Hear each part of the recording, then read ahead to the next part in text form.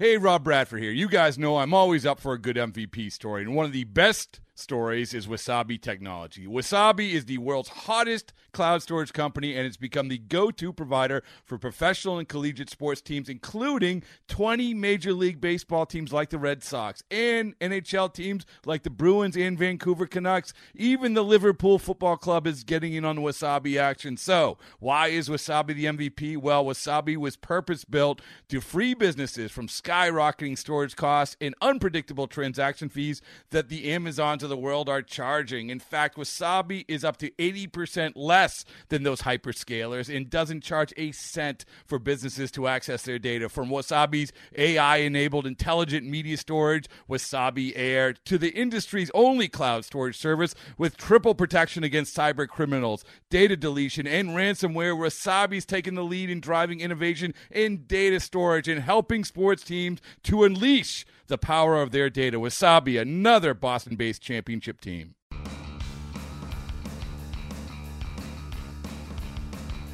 You're listening to MLB.com Extras, brought to you by MLB.tv. It's baseball everywhere. On this fifth day of 2018, the first Royals podcast of the new year. Happy New Year to all the Royals fans and to Jeffrey Flanagan, our Royals reporter for MLB.com, who joins us right now.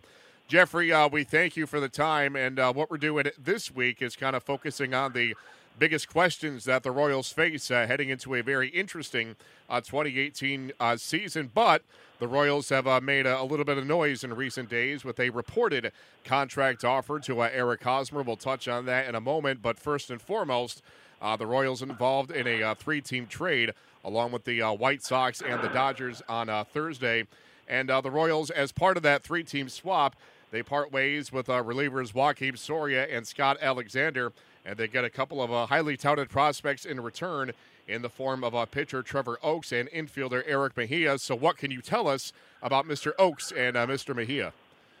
Yeah, Trevor Oaks, interesting guy, sinker ball slider guy, and I think MLB Pipeline had him rated number 14 in the Dodger system. Was kind of blocked there because of all the depth they have in the rotation, but he's certainly going to get a strong look this spring for the Royals rotation. So they need that. That's a good pickup for them.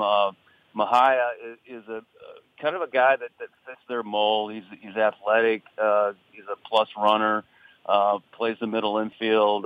Can play outfield, but Dayton Moore told me last night that they would concentrate him on the infield, and he might be a year or two away, but the type of prospect that they really like having, and that's all part of Dayton Moore's plan right now is to, restock the farm system. He talked a lot about that at the winter meetings, and this is just one of probably many deals to come. And I thought the biggest part of last night's trade was Thursday night's trade was, being able to deal Joakim Soria and only having to pick up $1 million, basically his buyout for 2019, out of a $10 million salary. So that cut payroll by $9 million. That's a heck of a savings for them. And certainly it hurts losing Scotty Alexander, left-hander, heavy sinker.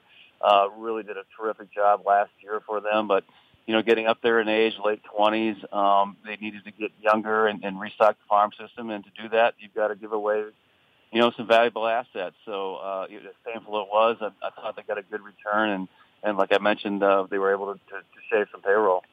And, Jeffrey, that kind of takes me to the next point, and I want to get your take on this. As you were just explaining, with the parameters of the Soria trade, the team saves $9 million in payroll, and for a mid-market club like the Royals, that's not an insignificant thing. At the same time, multiple reports have come out, earlier this week that the Royals have made a reported, this is not, confirmed or official, but a reported contract offer to retain Eric Hosmer, and the reported number is 7 years and $147 million. So on one hand, they're in the mode where they want to restock the farm system. They want to save money. On the other hand, they're throwing a Brinks truck or a couple of Brinks trucks at Eric Hosmer. Does this go against the grain a little bit for a team that's, very openly acknowledged that they're in rebuilding mode?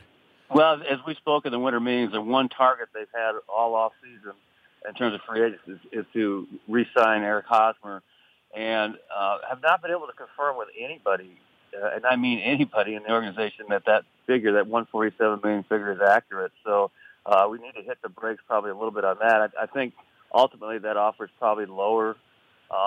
Maybe the years are close, but I don't think it's anywhere near $147 million.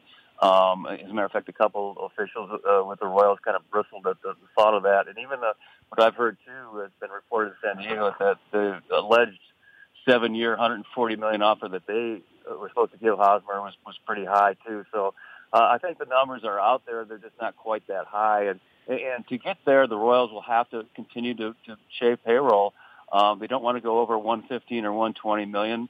Right now, saving $9 million on Soria, they're probably right around 106, 107.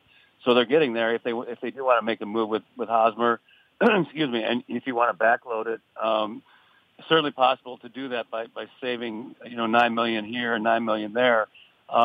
It can be done, and then you get a guy who would be under contract for 7 or 8 years and would be around for the next rebuild. So there is some logic behind it. And Jeffrey, too, knowing Eric Hosmer as you do, having covered him for all 7 years of his big league career, is he the type of guy that, if he's faced with a prospect of returning to a Kansas City club, which is in this transitional period, would that appeal to him? For a guy that's reached the highest of highs as a World Series champion, having won an additional pennant too, all the individual accolades, would it be in his personality or against it, to come back to a club that, clearly for a couple of years is not going to be amongst baseball's elite? Yeah, Haas and I talked about that a little bit at the end of last year, and I think it does appeal to him. I mean, he loves Kansas City, loves the community, loves the Royals organization, loves that locker room. He would be a leader in that locker room, a mentor for some of the younger guys as they come forward.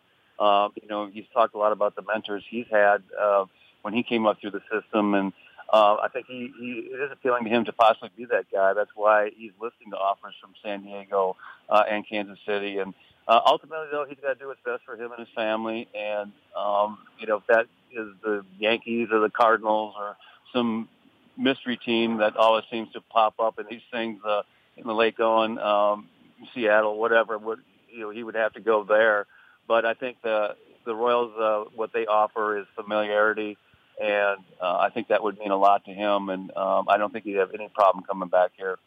Yeah, very interesting. It's the saga continues through the next couple of weeks, I would speculate, because the hot stove has been rather slow the last month and a half. So this could drag out, close to when spring training opens their doors, and we'll see what the future holds for Eric Hosmer. And maybe, just maybe, he has not played his final game as a Kansas City Royal. Time will tell. So, Jeffrey, backtracking a little bit, we talked about, the trade, shipping away the veteran Joakim Soria, the youngster Scott Alexander. When you look at other players on this team that are, trade assets or trade possibilities, who would you earmark as guys that Dayton Moore may be looking to ship away to further restock that farm system? Well, there's some of the obvious names that really came up a lot during the winter meetings. They got a lot of hits on guys like Danny Duffy and Kelvin Herrera. Whit Merrifield's another guy who emerged last year, 19 home runs. I think he had 34 steals, hit almost 290. He's 28 years old, but has proven that, you can be a leadoff guy and play quality defense at second base. Danny Duffy's a guy who's under club control for several more years. Herrera's definitely another guy right now who could be a late inning guy for somebody else. The only question there, of course, he only has 1 year of club control left, so you're not going to get a huge return. But still, brings it high 90s fastball, terrific sinker. You just look around that ball club. Just about anybody. They'd certainly like to be able to move Jason Hamill too. I should mention him. And he comes with $11 million guaranteed on his deal, so that's going to be a little bit tougher. But anybody who's of value, Dayton Moore has made it clear, could be traded. They just have to restock that farm system right now and go toward a rebuild, which will take maybe 2, maybe 3 years. So that's their entire focus this offseason. And, of course, Dayton's made no bones about it that the priority number one is to restock that farm system, and they've already made some strides in that regard. So given the fact that is priority, is there a consensus that anybody on the team is a potential trade possibility, or is there at least one, maybe two players that may be considered untouchable or close to it? Yeah, that's a good point. I think the one guy that they would really, really be hesitant to deal is Salvador Perez, their all-star Gold Glove catcher. I brought that question up to Dayton at the winter meetings, and then we talked about it a little bit last week too. I don't think they feel, number one, that they'd ever get enough in return for him, and number two, going through this rebuild, it's going to be painful enough for Royals fans to, say goodbye to Moustakas and to Lorenzo Cain and possibly Eric Hosmer and Alcides Escobar and Jason Vargas. You just go down the list. They already lost Mike Minor. And just to lose someone like Salvador Perez, who's on billboards all over Kansas City, that might be just too much, I think, in the Royals' minds to be able to have to part with him, too. So, and he'd be a good mentor for a youth movement, too, just like Eric Hosmer would. As a matter of fact, those two guys locker next to each other, and I've often told fans that I think Dayton Moore, in his heart of hearts, really wants to keep those two lockered next to each other again next year if he can do it with any possibility. So, that's the one guy that's probably untouchable. But anybody else, some of these contracts are going to be really, really difficult to move. You're not going to be able to move Alex Gordon's contract or Ian Kennedy's. But I think the one guy that's really untouchable is probably Sal. And assuming that Eric Hosmer does not return and that he takes his talents somewhere else, do you see maybe this term gets overblown a little bit, it becomes a little cliched, but would you earmark Perez as the face of the franchise? Would it be Alex Gordon? Like, who do you see as like the main marquee guy for the Royals if Hosmer does depart?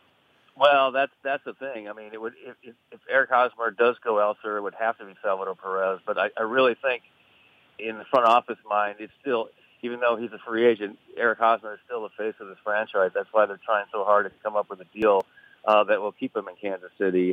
He has meant so much to this community and so much to the organization that I don't think they can picture a Kansas City Royals team without Eric Hosmer. So, but business is business. So if he goes on somewhere else, it'll have to be Salvador Perez. I don't think Alex Gordon is coming off of 2 really poor years. I don't think even though he probably was the face of the franchise for a while, I don't think he's necessarily that guy anymore. And they're of course hoping he'll bounce back, but it would probably have to hand that over to Salvador Perez. Yeah, I mean, as badly as they want to get Hosmer back, and why wouldn't they? Sal Perez is not a bad consolation prize for, he's a great guy, great clubhouse presence, and obviously great on the field and behind the plate. And that, like I said, that is not a bad plan B whatsoever. Jeffrey, to wrap this up, and you kind of touched on this already briefly, but in terms of the duration of this rebuild, some take longer than others. Some are dictated by the competition within your own division. So considering all those factors, what kind of a timetable do you see for the Royals, developing these young assets and getting back to prominence? Yeah, I would think, Dayton's talked about 2020 or 2021. I think it's going to be at least that long. We're talking about 2018 this year.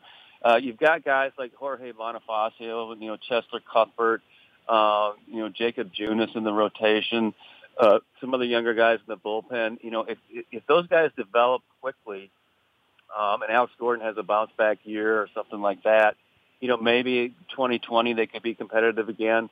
The next pipeline of guys is really, to be honest, 2 or 3 years away. So it kind of depends on how these guys that are already on the roster right now, how they can develop. How quickly they develop, and then you start to sprinkle in, some of the other guys. And to be honest, between you and me, I think it's going to be 2021 at the earliest.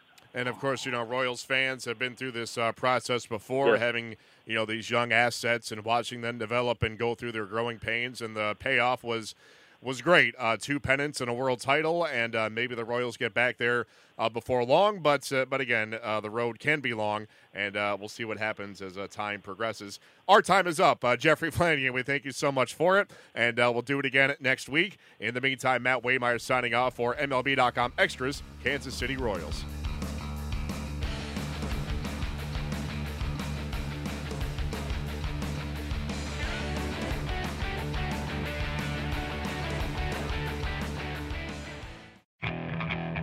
Okay, picture this. It's Friday afternoon when a thought hits you.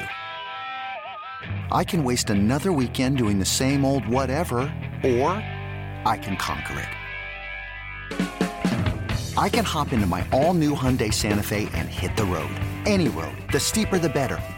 Because my all-new Santa Fe is available with H-Track all-wheel drive, so I can hit the trail without a worry in the world. Heck, with 3 rows and best-in-class rear cargo space, I can pack the whole family in with all our gear. We've got available dual wireless charging for our phones, so we'll never lose touch with civilization, and we won't lose touch with the primordial power of Mother Earth. So which is it? Waste the weekend or do something a little more epic? And conquer it in the all-new Hyundai Santa Fe. Visit HyundaiUSA.com or call 562-314-4603 for more details. Hyundai, there's joy in every journey.